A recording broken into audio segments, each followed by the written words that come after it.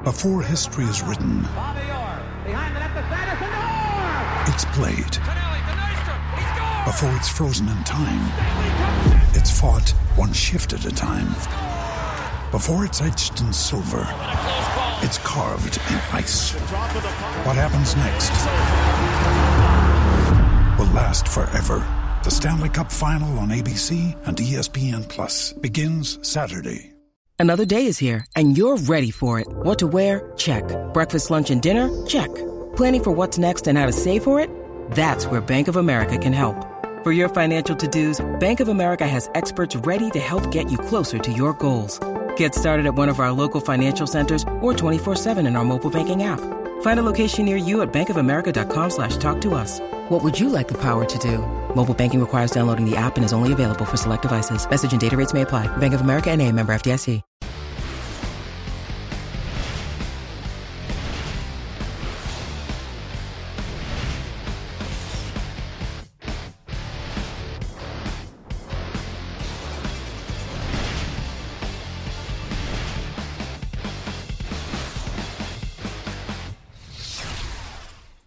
Hey everybody, what is going on? Welcome to RotoWorld's DFS Pick 6, presented by RotoGrinders. I'm Eric Crane, joined by two of my favorites in the world. We got Rich Rebar here, Lord Reeves. What's going on, buddy?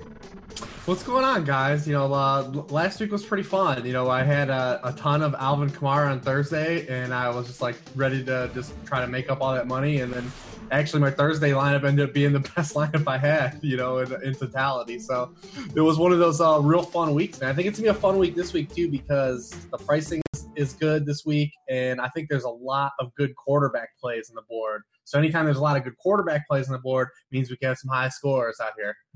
Yeah, and I'm glad you guys had fun last week. I lit up on Derek Carr. So my week was not all that fun. Evan Silva, how was your week?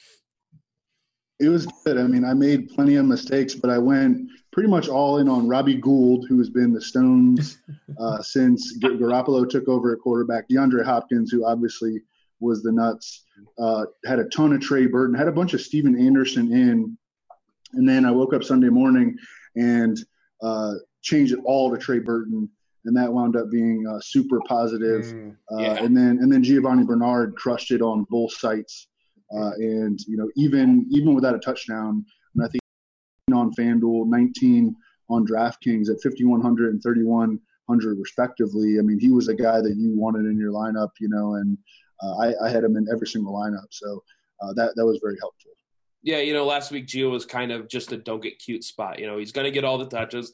Yeah, there's a game theory argument, I suppose, to be made for fading him. But in the end, man, you just got to play guys like that. And hopefully we can find a few guys like that this week. Cash Kaiser was dope last week. Cash got it done. I mean, Don Kaiser just shows up. I faded Josh Gordon last week for the most part. I had a few shares, but I faded him. Mm-hmm. And about, 20 minutes into the slate, I was going, no, this is not going to end well. This is not a good thing at all. It ended up being okay. Well, aside from the whole, Derek Carr thing. But, Evan, I don't know how he didn't throw for 17 touchdowns against that Chiefs secondary. But here we are. Darrell Revis. Because he's not good. That's an issue. Hopefully it'll be this week because I'm going to be loading up on Phillip Rivers again on that Thursday-Saturday slate. But we'll get to that later. First, we got to talk about Green Bay at Carolina. It's a 47-point total. Carolina 2.5-point favorite. And I don't know if you guys have heard or not, but Aaron Rodgers is coming back.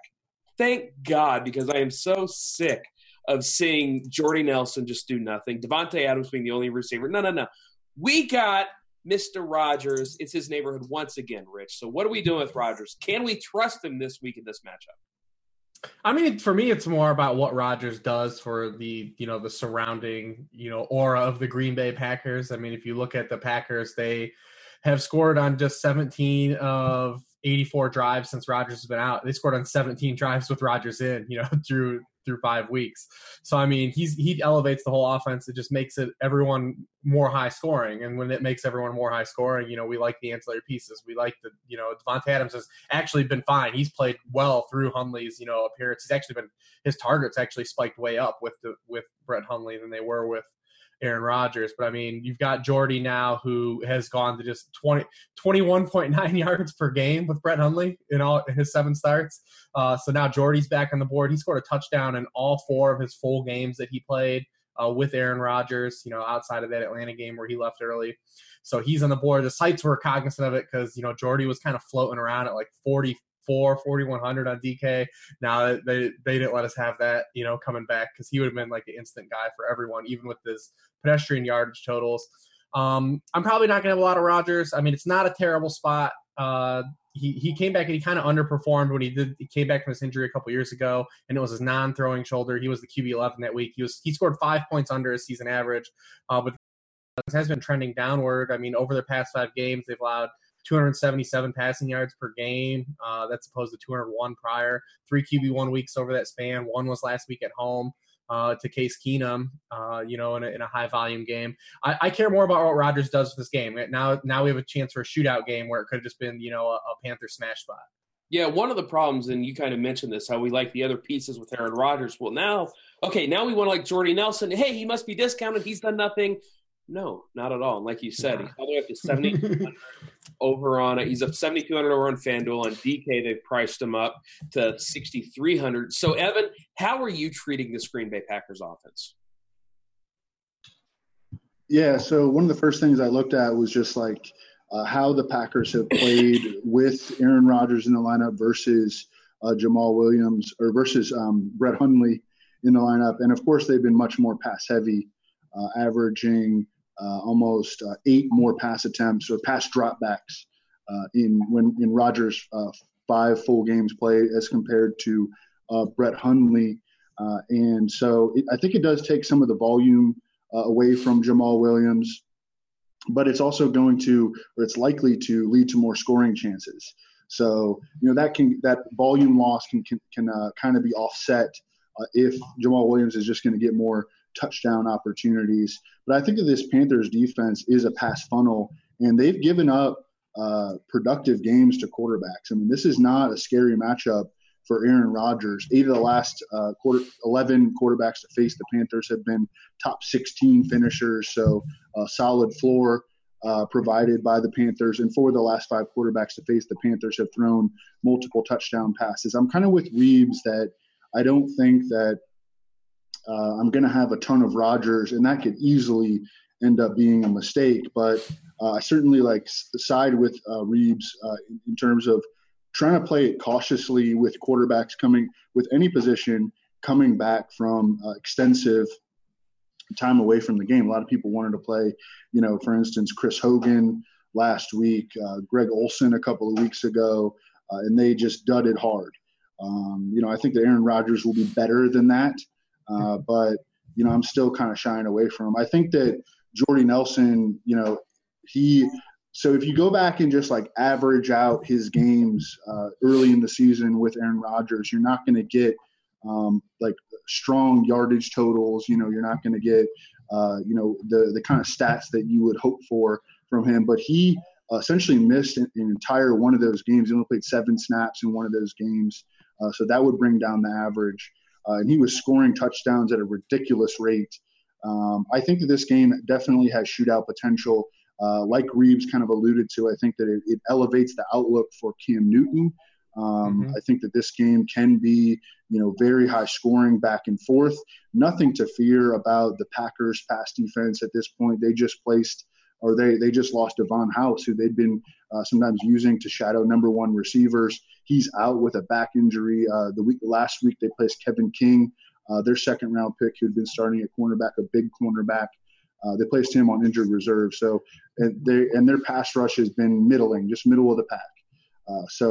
And we see Cam he'll have great games when he is kept clean in the pocket and he's a very momentum driven quarterback. I think that's it sounds like it's narrative driven, but just watching him for a lot of years, he's a guy that you want him to be.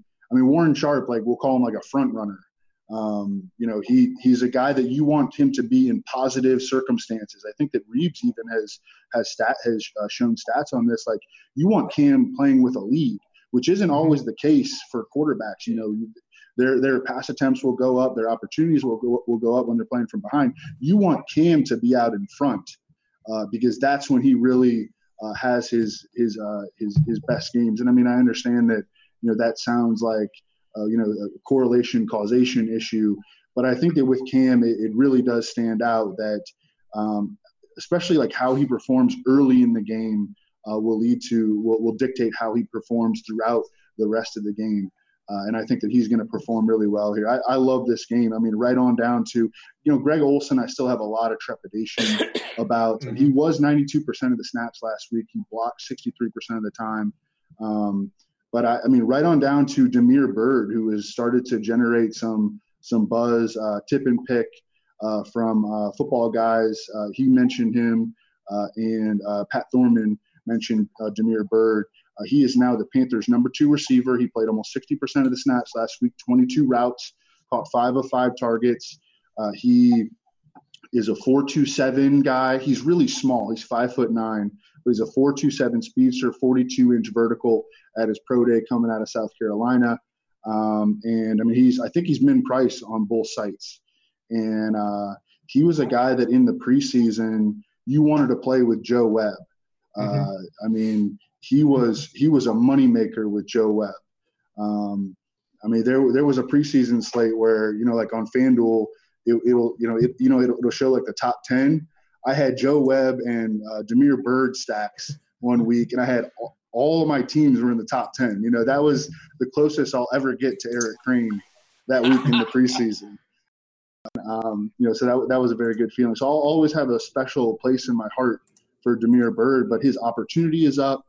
I don't think we can project him for any more than like 4 to 6 targets in all likelihood, but the matchup is great. He's a great athlete, and I think he's a guy worth discussion. Well, that's good. I'm glad, and I hope he gets in the box a little bit because I do not want to see another 3-touchdown game from Jonathan Stewart. It's a good thing. It's a good thing, I think, that Aaron Rodgers is playing in this game, like Evan said, for Cam Newton, because there's no way that Cam is just going to try and sit on a lead and just try and run the clock out when he's got Rodgers on the other side. So, Reeves, I could see Cam throwing the ball 40 times here, trying to put up a lot of points to keep up with that Green Bay offense. So, I love Cam in this matchup. Yeah, I love Cam. I mean, he's running like crazy too. Like, I mean, he's got 8.4 rushing points per game over his last 8 games. We love that as a floor. And like Evan said, I mean, you get him in these positive games here. It's not just because of, I always refer to it as on-script offense. And the Carolina Panthers, when they are on script as an offense, they are doing a lot of things offensively. And when you're able to, you can't do those things when you become a one-dimensional offense. So when you stay in your base offense and you can run those RPOs, you can get Christian McCaffrey mixed in the run-pass game, you can use Jonathan Stewart, you can harness Cam Newton's full ability, that's when you start popping those big plays like you saw it happen on Monday night a couple weeks ago against Miami. Those are the games when Cam goes ballistic. I mean, this game's at home. Is just a real poor secondary. There's a real good chance this could be one of those games for Cam Newton. So, I mean, I'm all about Cam Newton. I mean, Devin Funchess on both sites, he's priced outside of a wide receiver ones on both sites. He is getting targeted, nearly the same rate per route, as a Julio Jones or as Antonio Brown. He's been targeting 28.3% of his routes over the past 5 weeks. He hit in a spot last week where we had no expectations for him at all. I mean, granted, it was a blown play he scored the touchdown on, but those still count. I mean, he counts the same, baby. Hey, man, they still count. So that's sex. He had it. So, I mean, we take those, man. I mean, when you can hit in those games where we're not counting on you, I mean, those matter. Or you're getting those targets. You have 7 targets against the Minnesota Vikings. That matters. When your target rate is still up there. Because I thought he was a guy, the skill set just was a total mismatch for Xavier Rhodes. Xavier Rhodes' length, just being on. He caught a back shoulder ball, one of the first drives on the sideline on a real nice play. So, I mean, I'm all in on Devin Funchess. I like that. I like playing him. I like Damiere Byrd, like Evan said. I mean, he's like the cheap guy you go to in this game because you're paying for everyone we want to play. You're paying for because those Packers guys aren't coming at a discount, or Jordy isn't at least. Like one guy we would hope that was at a discount. Like Evan said, there's no tight end play to really like latch on to this game. Olsen's playing snaps, but Green Bay's been really good against tight ends. It could be a byproduct that they're just getting crushed by receivers. Like targets don't really go there. But I mean, you saw it last week too. Njoku was hot, then they gave him no burn. He ran like 14 pass routes. And then you guys talked about Jonathan Stewart a little bit, but like it's not a bad spot for Jonathan Stewart again. It really isn't. I mean, he's gone over 100 yards in 2 of his past 4 games. Green Bay has just allowed the first 100-yard rushing games of the season to Peyton Barber and Isaiah Crowell in back-to-back weeks. It's not a terrible spot for him again. You know he's going to get some bunny touches if they get there. And then McCaffrey's kind of slowed down a little bit. His targets and touches have dropped a little bit. But it's not a bad spot for him either in a shootout because Green Bay is 27th in receiving points allowed to running backs. So, I mean, it's kind of an all-in situation here. I mean, this game has a lot of chance to pop because Rodgers is in now. You know, you mentioned Devin Funchess, sir. I'll give you a little quiz, Reeves. You know the last time Funchess saw less than 6 targets in a game? It was probably, probably like week 4 or 5. Week 1. Ooh. Week 1 was the last time Funchess saw less than 6 targets in a game. 66 on over on DK. I love that. Behind that. Evan, what do you think about these running backs for Carolina? I can't do it. It feels like McCaffrey might have hit a wall. I mean, I'm not playing Jonathan Stewart. You know, I'm just not doing it. I'm not clicking that button. I don't want to click that button. Only 3 guys score touchdowns for them. I'm just going to have Cam in front of it. If it's Stewart, I lose. Then I'm just going to lose in that case. Evan, what do you think about either of these running backs against you? No, I think that Jonathan Stewart is just super chasey. I mean, he's like – nothing changed for him last week. He hasn't caught a pass since week 5. He just happened to, fall in the end zone. I mean, he's running well. Like their running game is not broken like it was, earlier in the season. But he's so touchdown dependent, and he has such a terrible floor. And he can have good games, and I'll still, even in season long, just leave him on my bench. It's nothing really has changed. And Christian McCaffrey, I wish that he was getting the ball more. The game does set up well for Christian McCaffrey to maybe have a spike. The Packers have given up a ton of receiving production to RBs as well. I think that you can play him with Cam in tournaments. He's kind of a long shot at this point. But if you think that the price is right and you're trying to game stack it, I think he does make sense. I know this is nutty, and I understand, Reeves, you just kind of poo-pooed on this, but Greg Olsen is still running routes, and eventually Greg Olsen is going to have a Greg Olsen game. Evan, Reeves already kind of said no to this, but I just look at this price on Olsen, $4,000 over on DraftKings, and I'm going to have a lot of trouble if I'm playing some Cam not clicking on a few Greg Olsen shares. I mean, I'm not going to argue hard against it. I love Greg Olsen. He hasn't had more than 4 targets in a single game this year. And he's had no production in any game this year. He hasn't scored more than 4 points in a game. It's a leap of faith play, and as long as you know what you're getting into, and this runs back into last year for him too. If you look at his back half of last season, he was awful too. I mean, look, I'm not saying I love the play. I'm just saying that the talent it's not like he's just all of a sudden a bad tight end, and he's 4K, and he should be the number 2 or 3 option on this offense. So, well, the stuff that happened last year was his quarterback was playing through a torn labrum in his throwing shoulder. So, I mean, I expected Greg Olsen to have a good year this year. I definitely did. And he got hurt, and he hasn't. So, I feel like Evan's going to have some Greg Olsen this weekend. I can see it. I will not. Sure. I will not. Oh, no. Mix it too. I mean, every dude that's come back recently from that injury, though, has been bad. Like, everyone that's come back, in season from that injury has not been good and been themselves. It's taken a full year, a long time to get going off that injury. Well, when you're talking about guys who haven't been good, let's go to the next game. And it's Tennessee at San Francisco, 44-point total. San Fran 2-point favorites. Reeves, I am so sick of Marcus Mariota being in my life. 2-point favorites. San Francisco's a favorite, right? I know. It's strange, isn't it? But Marcus Mariota has just been woof. Just talk to me about this game because it's like other than Marquise Goodwin, I've written off everybody on these teams. So I need somebody to explain to me why this is a game we're going to target. I think the way the tight end sets up, I mean, I'm really interested in Delaney Walker. Yeah. I mean, I'm definitely real interested in Delaney Walker because, I mean, to me, it's Gronk, and then I think Ertz is still in play a little bit. There's just a little bit of an unknown factor now with Ertz. And then there's Delaney, and then there's not a lot. at tight end, man. And he could have had a big game last week. He had 2 pretty bad drops that would have spiked his totals. He's getting all their receiving yardage work. He's got 31% of receiving yardage over the past 7 weeks. The 49ers have been kind of victimized by tight ends since they lost Jaquiski Tart and Eric Ward or Jimmy Ward. They've allowed 6 tight end ones over the past 7 weeks. I mean, he's in play. I think Rashard Matthews is interesting, just where he's priced. He returned last week too, and we knew he wasn't going to hit last week. You come back off a 2-week hamstring injury. We already weren't going to like that, and you return it against Patrick Peterson. And he's not the type of dude that can get open on a Patrick Peterson anyways. But San Francisco, man, they've been getting kind of roasted by lead receivers. They've allowed 100 yards or a touchdown to a lead wide receiver in 3 of their past 4 games. He's dirt cheap, and we know he's got scoring ability. I'm not going to run him out in cash or anything, but I think he's got touchdown potential in this game. I can't know what to tell you about Mariota at this point. I mean, they're trying to float out stuff now to cover the tracks of him playing as poorly as he has. Even though he's practicing in full, they're going to let us know that he's got all these ailments. That's fine if he's got them. I mean, he's been awful.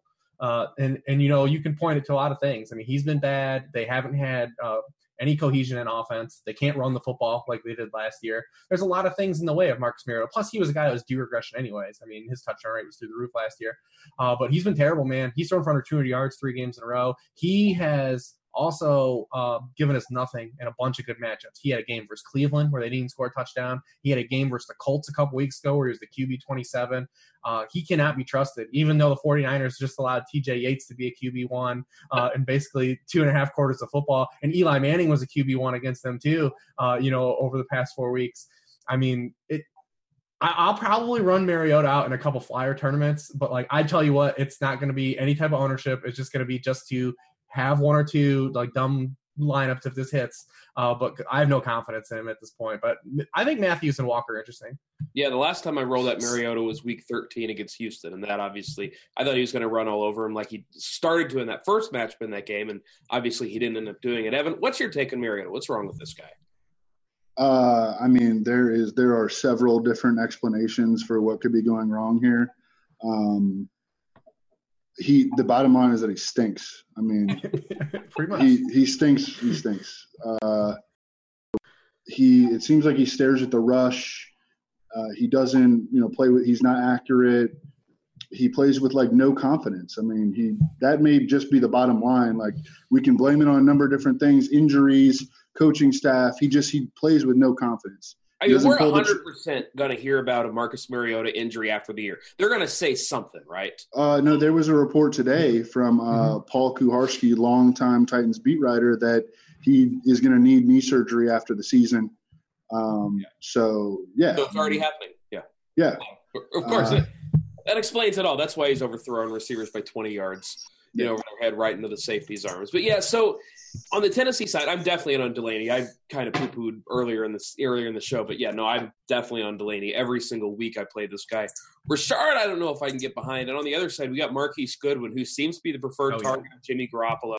6K over on DraftKings. And I normally, this is one of those spots where 2 months ago, if you had told me I was paying 6K for Marquise Goodwin and feeling good about it, I would have said you were nuts. But Rich, he's 12 targets last week. I mean, it's just he seems to be a relatively safe play even at 6K. Yeah, and Evan brought up last week with Dean, we missed you last week, Eric, but he hasn't caught these long balls yet either. So he's posting consistent wide receiver 2 lines now without even leaning on that, 50-yard bomb, that YOLO ball. He's getting, he had the long catch and run on a ball last week, but he's getting now peppered with catchable targets. And if you're going to give a guy, like we talked about last week, you're going to give a guy like that a floor, eventually one of those splash plays is going to hit, and that floor is going to turn into a ceiling. So he's had 2 wide receiver 2 games in a row, back-to-back with Garoppolo. So, I mean, I love him still, right where he's priced. I think he fits a lot of builds. Like I said, he's got the floor upside that you look for, the target volume. And it's he's not just getting targets like we're talking about Josh Gordon targets. He's getting efficient targets he can play with. So, I mean, I'm in on him. I don't know what to do at Jimmy GQ, man. The passing yardage have been there, 293, 334.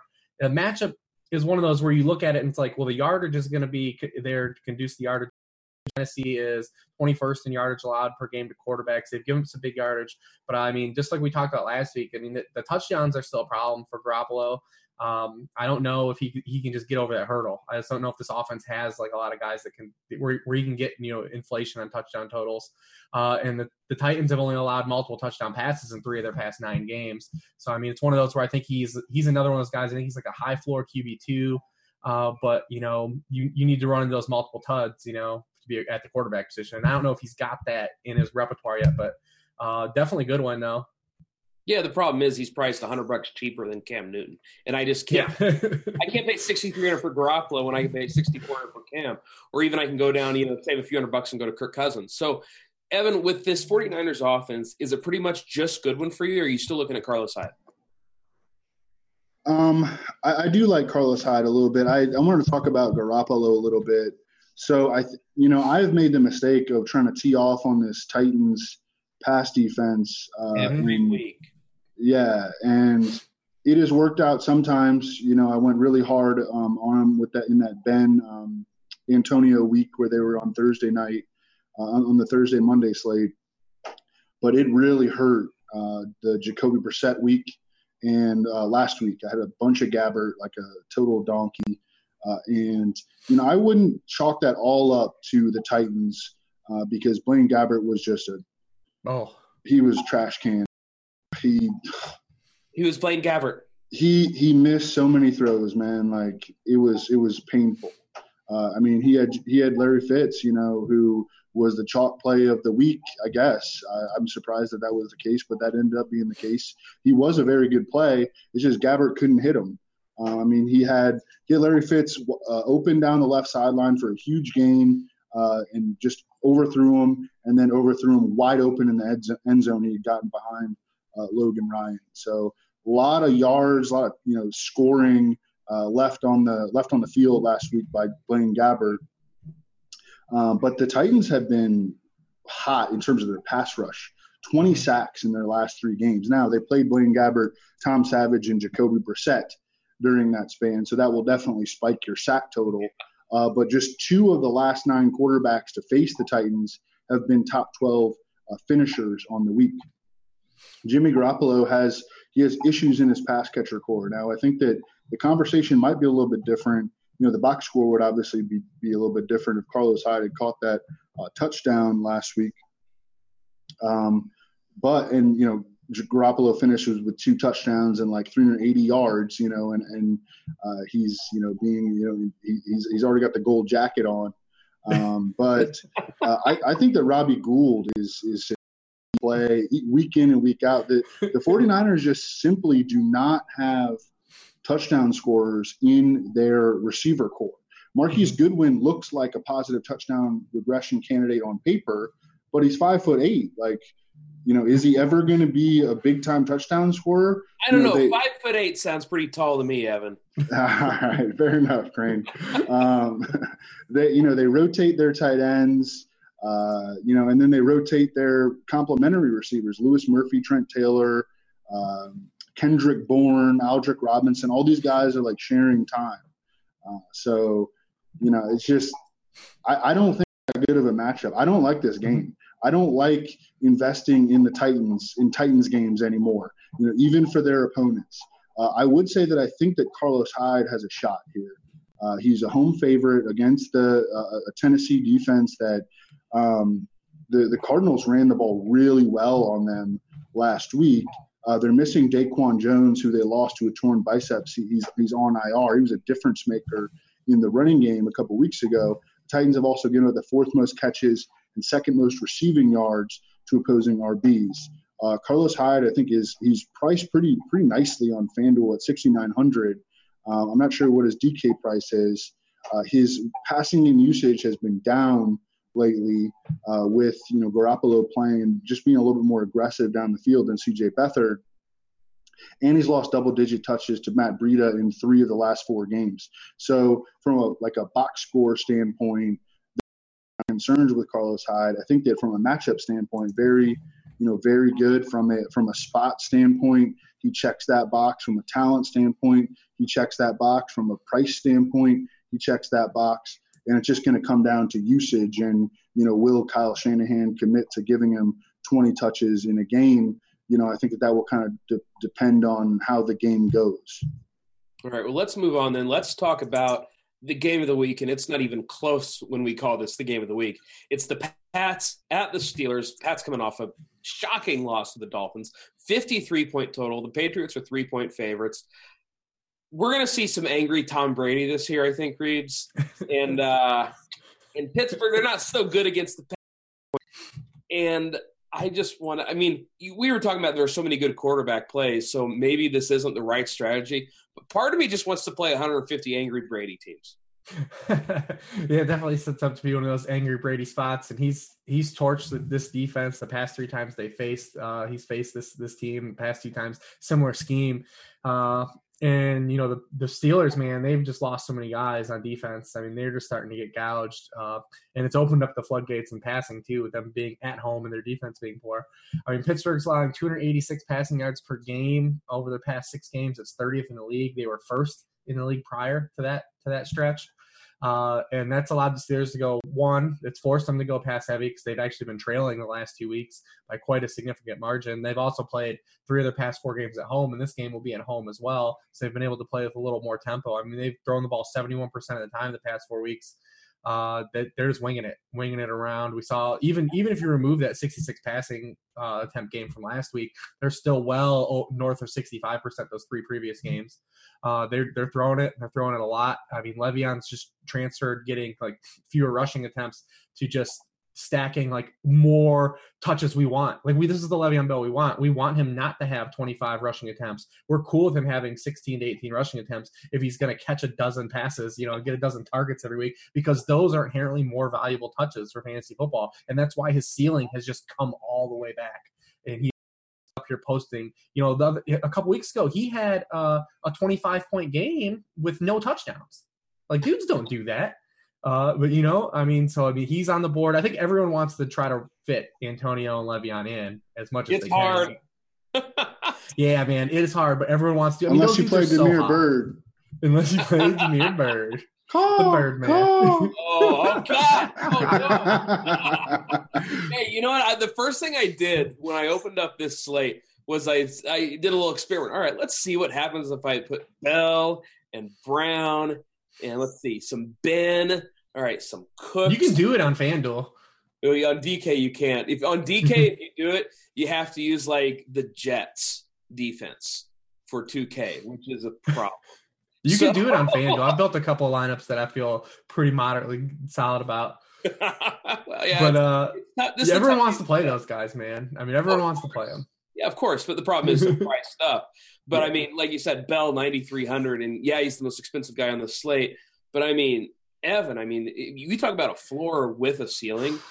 It's just Le'Veon. Like, you're never going to go and feel bad about whatever Le'Veon Bell does unless he gets hurt or suspended mid-game. No, and his matchup is awesome. I mean, facing this, you know, short week, road trip, traveling Patriots defense that's just been getting smashed by RBs. 4.95 yards per carry allowed to RBs on the season. Third most receiving yards allowed to running backs on the season. Kenyon Drake just lit him up for 193 total yards. And I mean, I love what Reeves was saying about his passing game usage. He's averaging 82 receiving yards per game over his last 4. He's, you know, them using him in the passing game, he's unfair when he gets in space, and that's an easy way to get him in space. And that has been, I think, a key to unlocking their offense. You know, they were very uneven offensively early in the season, and all of a sudden they're hitting on all cylinders because they're using, you know, their stud RB in the passing game. So, I mean, he's an incredible play, and I'm certainly trying to jam him in. I mean, he has 20 or more touches in 12 straight games. 20 or more touches. That's just stupid. You know, it's awesome. I'm sorry, not stupid. It is awesome. It's stupid. Yeah, stupid awesome. That's a good way to put it. 35 catches the past 4 games. It's third in the NFL. You just play him. Don't get don't say, well, he's going to be popular, so I want to be under. No, you plug him in your lineups. You figure out the rest later. Look, you can find cheap guys with upside always. It's the guys like Le'Veon that are. I mean, he's 93. I would actually argue that he's a little bit underpriced because I mean, if you put his price at 10.5, you're getting. Wasn't he pushing like 9.8 last year at the end of last year? Well, this is the conversation that we had last year. It was him and team DJ. jam them in, and if you weren't team jamming them in, you were losing money. And every single week, I mean, there were some weeks where I didn't team jam them in, and I was like, all right, next week I'm going to team jam them in, and I did, and I won. And then I didn't, and then I lost. It was really that simple, and Le'Veon has reached that. That level of must-use ability. Yeah, so it's just AB there too? Is AB the DJ that we put? You just do it? I mean, we can talk about AB. I have not broken down this game fully. I was like waiting on this game a little bit. Do you have anything for us historically on Antonio Brown historically against the Patriots, Reeves? Oh yeah, he's gotten he's lit Malcolm Butler up. And Malcolm Butler's a guy who's been getting lit up sporadically. He has he's like a guy if you check out, like he grades out well and like PFF grade stuff. But every time we watch him in like a spot, like he's getting done up by someone. Emmanuel Sanders put a clinic on Malcolm Butler a few weeks ago. Jakeem Grant is skying over him for touchdowns. So Antonio Brown, he's got 7 or more catches in the past 3 times these teams have played. He's gone over 100 yards in 2 of those games. One of those was with Landry Jones as his quarterback as well against Malcolm Butler. I don't know if it's far-fetched to say like maybe Bill looks at this matchup and flips it and said, because Gilmore's been playing a lot better than Butler, and says we need to put Gilmore. I don't think it matters with Antonio Brown. I mean, to be honest, we can head down this road, but maybe he says, I'm going to try Gilmore out because I've got this 3-game sample of Malcolm Butler getting torched by this guy, and he's not playing as good as the other guy. Maybe I'll try something out, but one guy's not going to get it done on Antonio Brown. It doesn't really matter. And you know what? I look at the other receivers in the league, and we watch Antonio Brown, especially because they've played on primetime 3 of the past 4 weeks as well. It's amazing that like he's able to get all these targets with like not as much attention as you think. Like he constantly finds himself in these one-on-one situations. You look at that ball he caught to set up that game-winning field goal last week. He's one-on-one with not even the first or second best quarterback on the Baltimore Ravens. Like how is this happening? Like how is happening in like today's NFL? Like they line up and they say, listen, we need to find out where 84 is at. He's the only guy that can beat us in this situation. This because Le'Veon was out at that point. He can't hurt you. But we've got one guy that can lose the game for us, and you let him just beat you over the top on a one-on-one. One job. Like and you try to jam him. The guy goes to the press. He gets stacked right away. AB stacks him within 8 yards, and it's done. It's a wrap. I mean, it's amazing that teams cloud coverage towards this guy. It's amazing, and he's doing this with his hurt foot. In the cocoon, we run our defense, and you got to beat us. That's what we do. We run our defense. It doesn't matter who you have. We run our defense. And then we go home. Oh, they beat us. We on the bus crying. I mean, the Ravens. In fairness to the Ravens, though, they did have a lot of double teams on him last week, and I mean he was crushing double teams, and he's just amazing. What did he finish with, like 218 yards? It was a lot. It was more than I had. And he was real close to like a 40-yard touchdown real early in the game. I mean he could have had. Remember that? Yeah, he could have had like 260 and a touchdown. I mean it was real close to being that. He's a cut above, man. He is, he's our Steph from last year. He's our Jerry Rice. He's an unbelievable player. I mean, goodness gracious, he's unbelievable. Yeah, and this week you need at least one of Bell or Brown in every single lineup you build. Look, the Patriots aren't shutting out anybody. It's going to be one of these 2 guys, probably both of them going off. So get one of them in, get 2 of them in if you want, but make sure you have at least one. On the Patriots side, Rich, I mean, this Steelers defense has just been torched through the air. We've already talked about kind of Brady. Are you looking for Gronk? Are you looking at Brandon Cooks, who almost put up a goose egg last week? I mean, Chris Hogan, maybe he's healthy now. Where are you looking at on the Patriots offense? Yeah, we finally had our Cooks moment. We kind of think we expected more of these. He has these games in New Orleans where he would get kind of gobbled up by cornerbacks once in a while, and that happened, man. Xavier Howard was in his pocket, man, all Monday night. But I'm going back to him this week, man. I think people are going to want to more turn towards Gronk coming back, and Gronk is in a great spot. Gronk has absolutely massacred the Steelers, man. He scored 8 touchdowns in 5 career games against them. No Ryan Shazier, the best coverage linebacker the Steelers had. It's a good spot for Gronk for sure. But if you look at where the Steelers are getting beat, 40% of the receiving yards they have allowed have come on throws 15 yards or further downfield. That's the highest rate in the league. You know what receiver catches the highest percent of his receiving yardage on throws that far downfield? It's Brandon Cooks. It's pretty much a quite a symmetry spot. And you could tell me Joe Hayden's practicing. I'm not going to fear Joe Hayden coming off a broken leg, at all by any means. So Cooks is a guy I'm going to probably try to go over on this week while everyone tries to come in on Gronk. For good reason to play Gronk too. I'm definitely not saying that that's not an optimal play, but I definitely think it's a really good spot for Brandon Cooks. Play them both. Life becomes easy. You just play them both. That's kind of where I'm going. Are you on Team Gronk or are you on Team Cook, Evan? Or are you on Team doesn't matter, just get one of them in? I would never be not on Team Gronk ever. Yeah. That's not a side that I want to be on. We could just look at the receivers that the Steelers have faced recently. Marvin Jones, 6 for 128. This is over their last 6 weeks. Marvin Jones, 6 for 128. Rashard Matthews, 5 for 113 and a touchdown. Chester Rogers, 6 for 104 and a touchdown.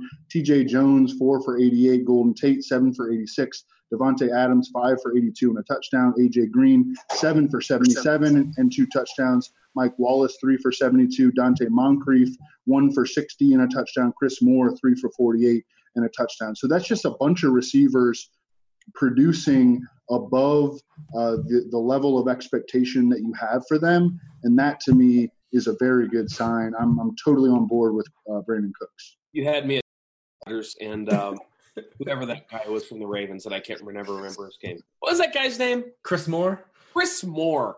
Where the hell does Chris Moore come from? I know Evans, I'm sure, has like the scouting report memorized where he's just like, he was actually a spark score stud or something. Like that seems like a thing that Evan would say. That dude has like 5 career touchdowns and 3 of them are recovering fumbles in the end zone. He led Conference USA in receiving yards or yards per reception as a during his final year at Cincinnati. He was slow at the combine though. He was slow at the combine. Mm-hmm. So I don't think he's very good, but he's had some decent games this year. He's a vertical receiver without speed. That's a problem. That is a problem with Joe Flacco. Oh man, at least there's one quarterback we can just cross off our list this week. All right, let's talk about the Thursday, Saturday slate because we got 3 games. We've actually got some decent sized contests across the industry. Maybe though not the best games. It's Denver at Indy, it's Chicago at Detroit, and it's the Chargers at the Chiefs, and that's probably the premier game on the entire slate. Reeves, when you're looking at this 3-game slate, let's just talk about quarterbacks. Is it Phillip Rivers and then everybody else for you? I can tell you right now that I'm going to play a lot of Trevor Siemian on the slate. The Colts have allowed the most.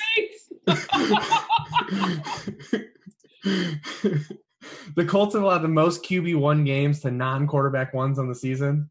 Dude, they have no cornerbacks left. They have 2 rookies are starting at cornerback for them, Quincy Wilson and Kenny Moore. These dudes haven't even played all year. They just have no one left. They have just no physical bodies left to play in the secondary anymore. Listen, I'm not going to tell you that Simeon's a great play, but I think the way the slate stacks up and everyone's going to X out Jacoby Brissett, which you should. We're going to X out Alex Smith, as you should. So, we're down to 4 guys, man. Bye-bye Mitchell Trubisky. I could make an argument for Mitchell Trubisky, but I'm not going to on the road. So, man, I look at this game, man, and Raymond Summerlin, the guy I do a show with, he brought up on the show today that teams that go into overtime and play on Thursday the next week are 1-14, in those spots.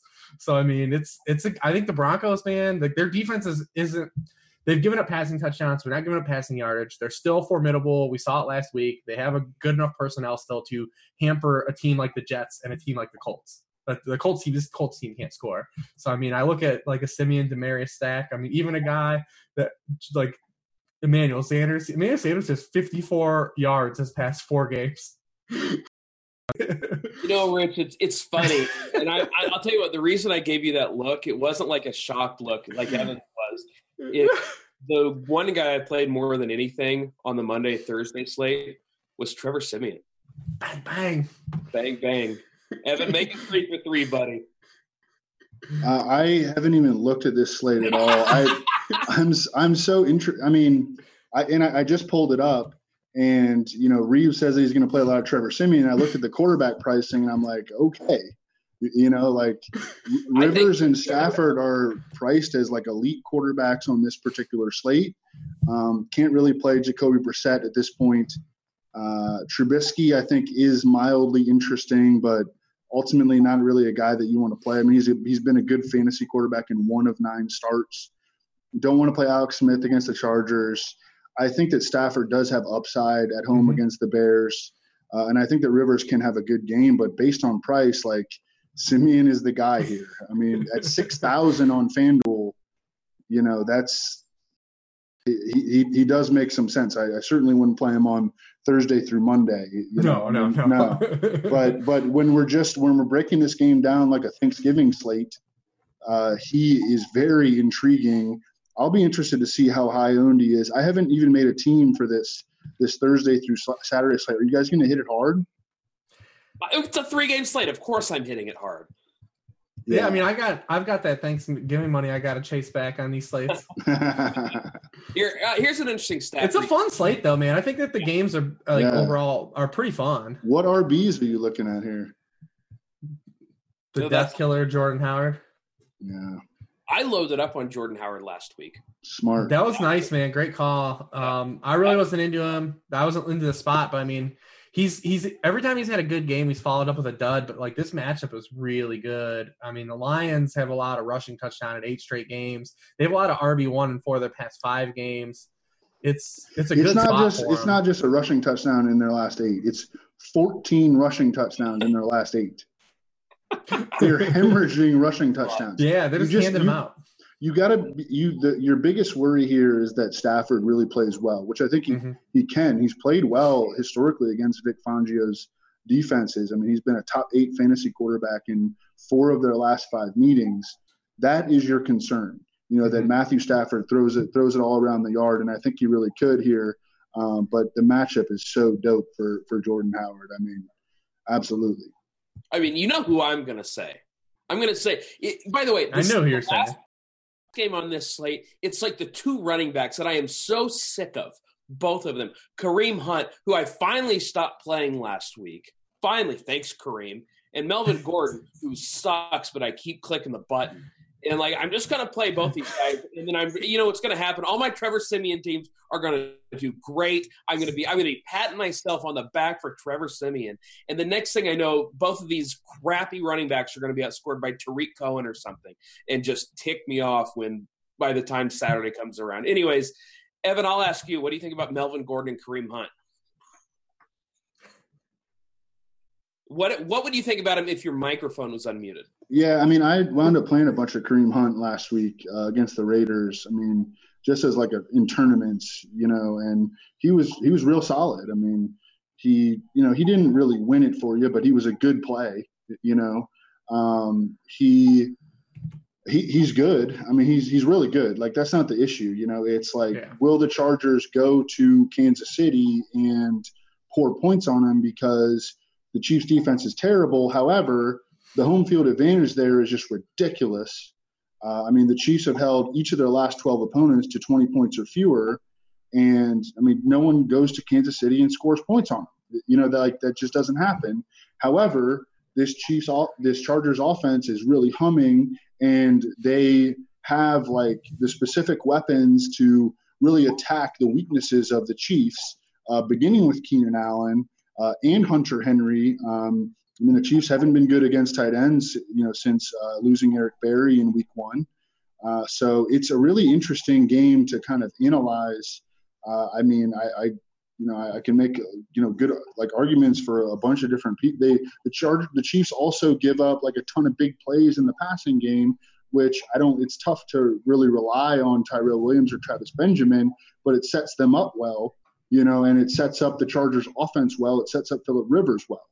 So I don't know. It's a analyze. It's a huge game in real life football.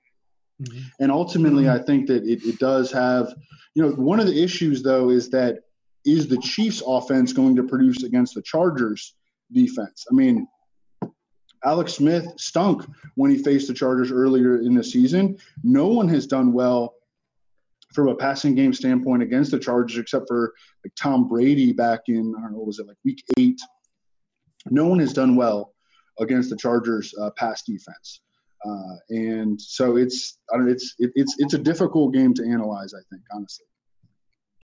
And, you made a good point, and I saw Reeves on this head too, where there are some Chargers guys I could absolutely get behind it. Then I look at the Chiefs side, and I said, I don't know who I want to play over here. Reeves, do you have anybody on the Chiefs that stand out for you? Kareem Hunt's the only guy I think you can tell yourself a story on, to be honest. I mean, with the Chargers, they've allowed just 109 yards from scrimmage to opposing backfield since their bye. They were allowing 175 yards per game prior. So, of course, their season-long numbers still look really poor against the running backs. They have allowed 5.1 receptions per game over that span to running backs. So maybe he can make his way in there. But, I mean, he hasn't really been getting like a high pass. So, I mean, you could try to spin it that way. I mean, Tyreek. Well, the thing is with the Chiefs, so the Chiefs, when they've been good this year is when they're hitting on splash plays.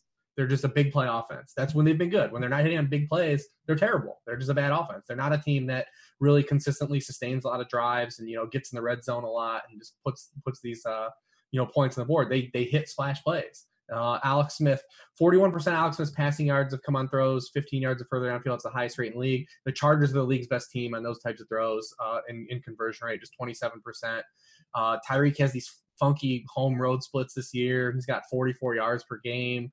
At home, it's a game where I think if you're playing Tyreek, you're just hoping to hit one play, and that's I don't think he's going to sustain a good game against this defense. I actually of all the Chiefs, I don't see how they sustain offense in this game. There might be a drive or two or a play they hit or two. Because even Kelsey has a terrible track record against his defense. He's had 3 or fewer catches in 3 of their past 4 games that they played. He's never scored a touchdown against the Chargers. The Chargers have actually also been really good on tight ends here. They did give the touchdown to Vernon Davis last week, but just 3 touchdowns on the season. Yeah, Big Vern. You should have just kept playing Kareem Hunt and Big Vern every week, man. It was going to happen. I got a question for Evan real fast on this game because I know we're running against it on this, but is Darrelle Revis back? Well, Darrelle Revis should be back. I mean, I know that people really have written him off, but he was only 31 last year. He's 32 this year. We've seen a lot of cornerbacks play really well at those ages. I mean, still be shutdown corners. I think that he let himself get out of shape last year, and I think that he actually can be an asset to the Chiefs down the stretch. Now, the Chiefs, I think, probably have to run the table I don't know. The AFC is so bad. But, I mean, they've got to definitely win 2 of their last 3 games, I think, to get into the playoffs, to finish it at 9-7. But I think that he can end up being a positive story for them. He was targeted 7 times last week, allowed 1 catch. The week before, he was everybody said that he was terrible in that game. And I mean, I didn't really see it. He was giving a lot of cushion. It was his first game playing in, a year or whatever. So, or over, a year and a half. So it's not surprising that he would play a little cautiously. He's not a great tackler, so, but I mean, he did fine last week, and now we'll see him get tested because those dudes on the outside for the Chargers, although they're not really good in fantasy, they can run and they can make big plays. One of them's going to – we saw Revis get beat deep. I mean, last year, maybe he's in better shape now. But one of those guys, you just know that this Saturday slate is going to come down to one of these guys, Travis Benjamin. Of course. It happens. Although we thought that on the Thanksgiving slate, and it really didn't, right? It really didn't. But I mean, with Revis, I don't like the narrative that, oh, he's old and over the hill. That's not the issue. That's not the issue. The issue is that he let himself get out of shape. And if he can get back into shape and, return to playing at a decent level, I mean, I think he can get back and be an asset to the Chiefs. But it's not that he's too old. He's not old, man. I mean, 31, 32 in cornerback years is not that old. Or in real life. Right. Yeah. And you know what? Sometimes we let ourselves get out of shape. And much like Darrelle Revis, once I get back in shape, I will be an asset to the Kansas City Chiefs as well. All right, let's talk about some quarterbacks and running backs. Obviously we touched on some of the bigger games of the weekend. Reeves, other quarterbacks I'm looking on, don't hate Kirk Cousins against the Cardinals. Tyrod, if he plays against the Dolphins, I'm not exactly sold on Xavier Howard suddenly being a shutdown cornerback. Jared Goff, as long as it doesn't rain, and Russ Wilson, that game could shoot out. But the one about Nick Foles, minimum price against the Giants. Come on, come aboard, buddy. Yeah, man, I'm into it. I can take it on a slate like this. I don't think he's an option on DK. I think he's 55 on DK. They took away our fun over on DraftKings. Oh, that's terrible. I don't think he's an option on DK when I looked. I thought it was more FanDuel, man. His spot is good. I mean, it is on the road, but 30th ranked defense in passing yardage per game. Probably won't have Landon Collins. Janoris Jenkins is already on the shelf. They're giving up a ton of splash plays. They've allowed the most touchdowns of 40 or more yards, the most receptions of 40 or more yards. There's a spot here. I mean, he's not going to be Carson Wentz, but he doesn't need to be. He doesn't need to even be 2013 Nick Foles to be good in this spot. He at min price, he just needs to get us that 15 to 18 point bucket, and you can trip up at quarterback. That's all we care about. So I'm into him a little bit. He's probably the only other cheap guy. You brought up Russ, man, and Russ obviously is just like a set and forget dude. Like, as much as you can get him, I mean, I think he's just about at quarterback. If you can play him, you just fit him in. I do want to talk a little real fast though about that Rams game. We were debating whether to use that Rams game or that 49ers game, and so the Seahawks, man, are like the Steelers. Like, they are just losing dudes like a rapid clip. Yeah. They already lost Sherman. They lost Chancellor. KJ Wright is definitely not going to play because he's in a concussion protocol. And this year, basically, you've missed a week if you're in a concussion protocol. Like, you don't get back. And Bobby Wagner's been dealing with a hamstring injury for the last month, and it forced him to leave the game. So Bobby Wagner left the game. The next play was a touchdown. KJ Wright left the game. The next play was a touchdown in that Jaguars game. Neither of those dudes were going to be on the field. You're talking about losing 4 elite defenders. Elite defenders, not even dudes you start and have massive. It's a massive loss for that type of that defense. And I mean, Todd Gurley's had 100 yards in scrimmage in all of his games, 7 of his past 8 games. I think that we kind of overlook Gurley in daily fantasy.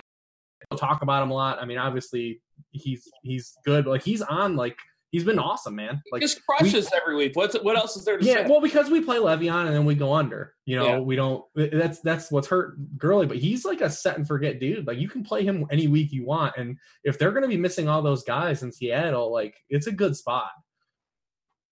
I just built the best team over on FanDuel with Nick Foles.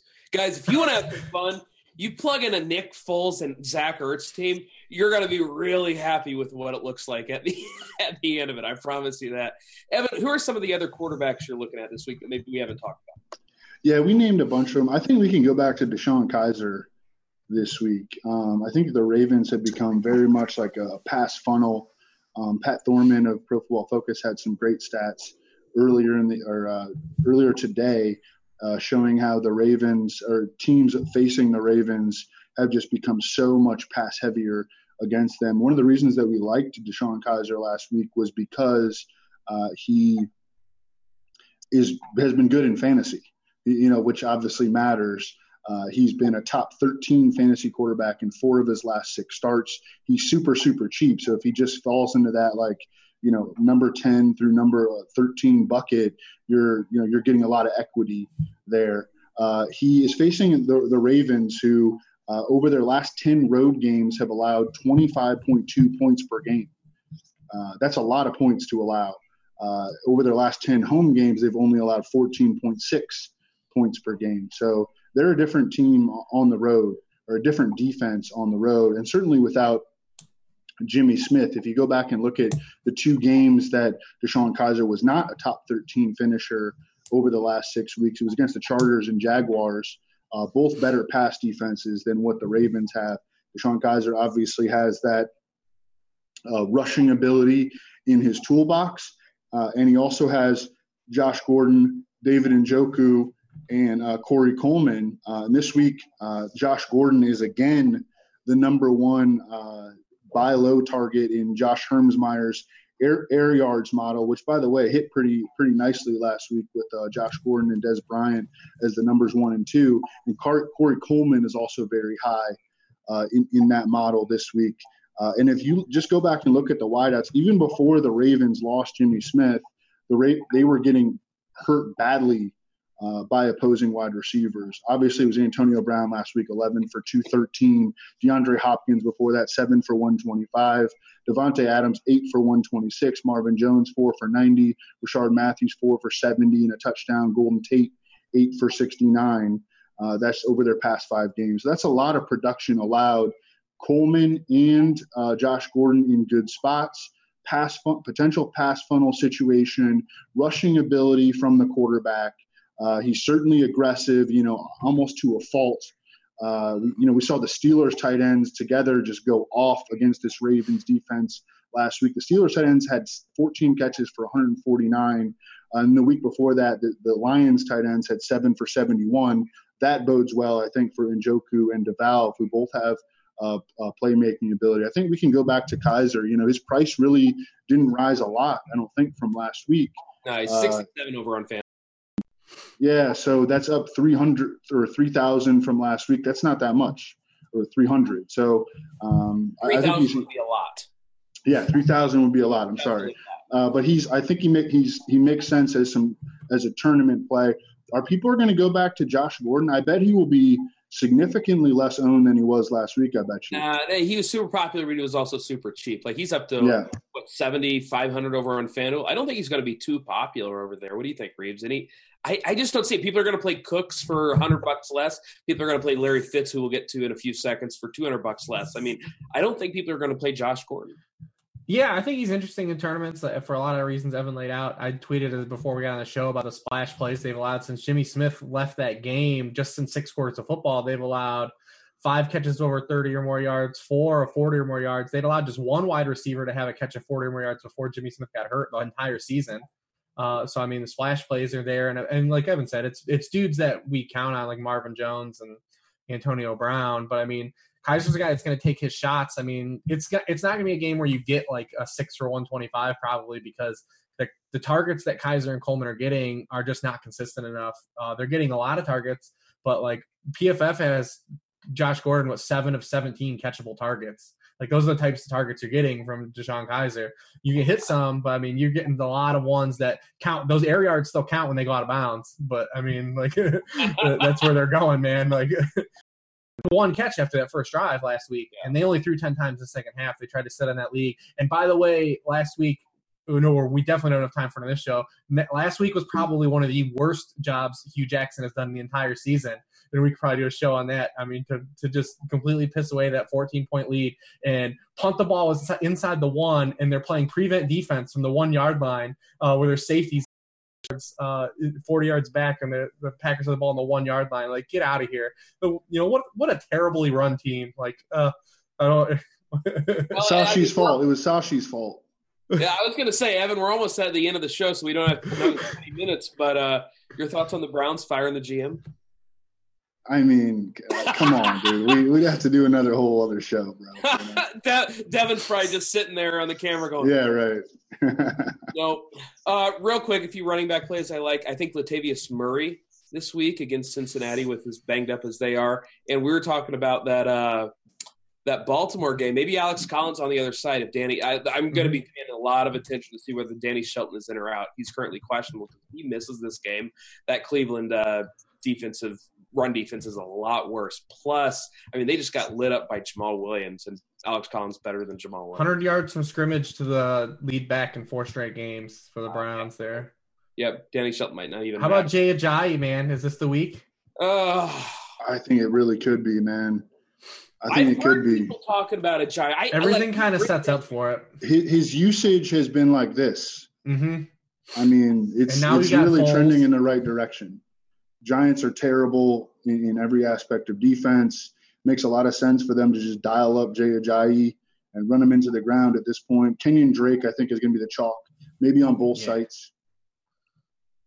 This is the week where LeGarrette Blount just scores 3 touchdowns. And LaShawn McCoy's in a smash spot too. Again. Absolutely. Yeah, and when people pay up, they're paying up for Gurley, they're paying up for Bell. A lot of people don't pay up for LaShawn McCoy, so I think he's perfectly fine. Of course, he's questionable right now with the knee, but he should be playing. And again, Miami not great against the run. All right, real quick, wide receiver. I can't believe it's taken this long before this guy has come up. Larry Fitzgerald against the Redskins. I assume that we're once again, this is going to make it 14 straight weeks other than the bye week. Evan, I assume you love Larry Fitz this week. I mean, I'm playing him in season long. I don't think I'm going to play in daily fantasy, but it could be like a recency bias thing, just being so tilted from having a lot of them last week and seeing Gabbert just miss him, over and over and over again. I love Larry Fitz, but I don't think I'm going to play him this week, probably due to my own recency bias. I really like Michael Crabtree this week. You talk about recency bias. Hey, he had 13 targets last week, 7 catches for 60, and a 2-point conversion. He wasn't bad in fantasy. I'm more upset with Derek Carr than anybody. I know. But hey, if he's going to get that kind of volume, also Derek Carr came out this week and he said, "I'm gonna throw it downfield. This is what the coaches want." So he's going to come out swinging. His own players. How about you try that first, Derek, before you decide to throw it? Nope. You guys can have Derek Carr. Boy, you talk about a guy who I just loaded up on. And I wouldn't be so tilted if I didn't put so many damn entries into that 250 on FanDuel. But, Derek Carr, you and I, buddy, we need to have a chat. You were good to me last year. This year, not so much. Reeves, any wide receivers that's standing out for you? I like Michael Thomas a lot. I mean, the past 3 wide receiver ones to face the Jets have had 108, 185, and 95 yards receiving. I feel like that game is going to be a game you can load up on. I don't know. It could be one of those games where the Saints just run the ball a lot, though. I also really like Doug Baldwin, too. I mean, since the Rams' Week 8 bye, slot receivers have just been kind of doing a lot of damage to him. Sterling Shepard, Bruce Ellington, Nelson Aguilar last week at 8 catches, Larry Fitz the week before that, Adam Thielen. Adam Thielen did have his touchdown on the boundary. So I don't know if I should count him. But slot guys have been doing a lot of damage to the Rams. They lost Kayvon Webster. I'm looking at Doug Baldwin too because I want to get some Russ exposure, and it's hard to get it just from Russ himself. I want to get some of those other guys. It is funny. It's 11-10 right now over on the East Coast, and somehow this is the first time anybody has brought up the Saints. Their team totals 31 points. They're going to smash too, man. I mean, Saints D, right? We're all Saints D. Oh yeah, I am 100%, especially on FanDuel. I just tried to find their price, but I realized they're on my lineup right now. So yeah, 4,600 over on FanDuel. You just play the Saints D. I'm not exactly afraid of Bryce Petty over there. So yeah, load up on the Saints D. And I'll tell you what, I think you need one of Kamara, Ingram, or Thomas, man. Like at least one of those guys is going to smash. Do you have a preference, Evan? Michael Thomas. All right. Yeah, wow, I'm with Reeves on him. The running back. I mean, yeah, it's not like a shot at the running backs. I really like both of them, but I think this is an awesome spot for Michael Thomas. All right. Well, guys, that's going to do it for us. We got to jump off here. We got to get the old D train home to the wife. Thank you so much for tuning in to the RotoWorld DFS Pick 6, presented by RotoGrinders. For Evan Silva, for Rich Rebar, I'm Eric Crane. We'll see you guys later. Peace. Perfect.